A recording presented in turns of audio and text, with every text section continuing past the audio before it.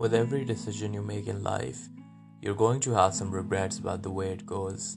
You just have to choose which set of regrets you can live with the best and try to minimize the amount of regrets you have. John Resnick. Use the regret minimization approach for the big decisions in life.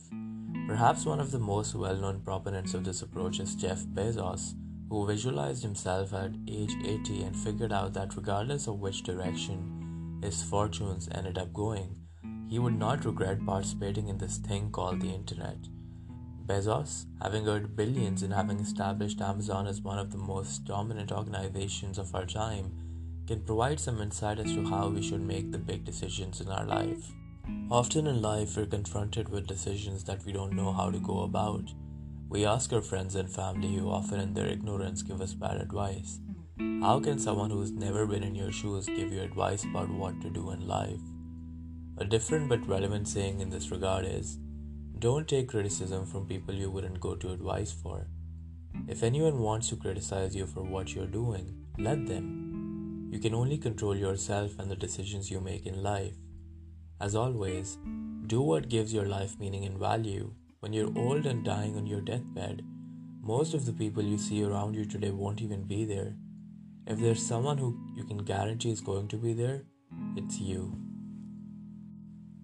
Therefore, if you're ever faced with a big decision in your life, ask yourself as to which option aligns more with your long-term goals in life.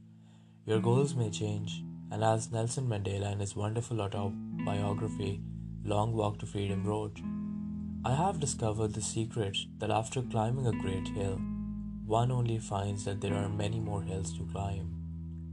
You aim for as far as you can see, and once you get there, you aim higher.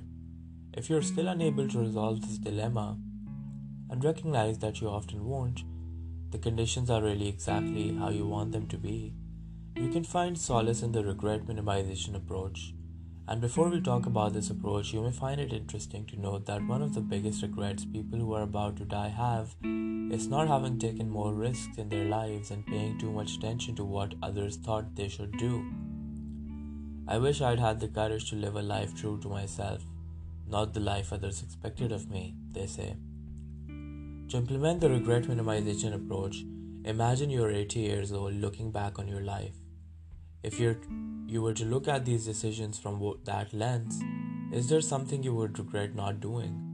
You'll find that this approach often gives you wonderful aches to chop down on options that seem important today, but are really just a facade based on what the world thinks is important.